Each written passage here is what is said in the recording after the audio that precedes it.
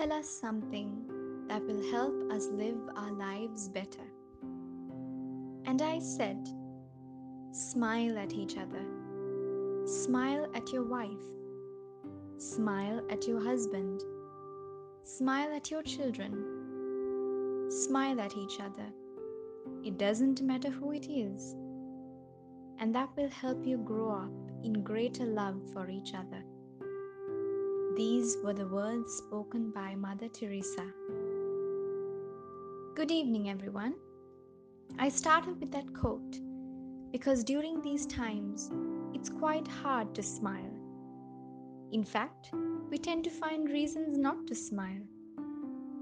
We analyze, think, worry, and ponder on reasons which make our foreheads frown more than our teeth gleam. Have we ever thought of the impact a smile can make on another person? It is a non-verbal form of counseling that doesn't require study or professional practice. With one action, God has given us the ability to change lives. And that's the sort of example that was shown by Mother Teresa. One incident that caught my heart was an encounter she had with a man picked up from a street in Melbourne. He was an alcoholic who had been in that state for years. He was taken into the care of the sisters and brought their home. The way they cared for him, felt for him, listened to him, the way they smiled at him with compassion, not judging him for what he was, suddenly made it clear to him, God loves me. He left the home and never touched alcohol again. He joined his family and got a job.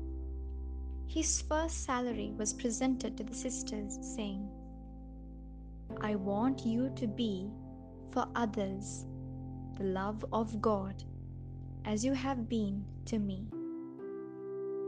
God does not demand the impossible from us. But just as we were made to His own image and likeness, let us be symbols of love.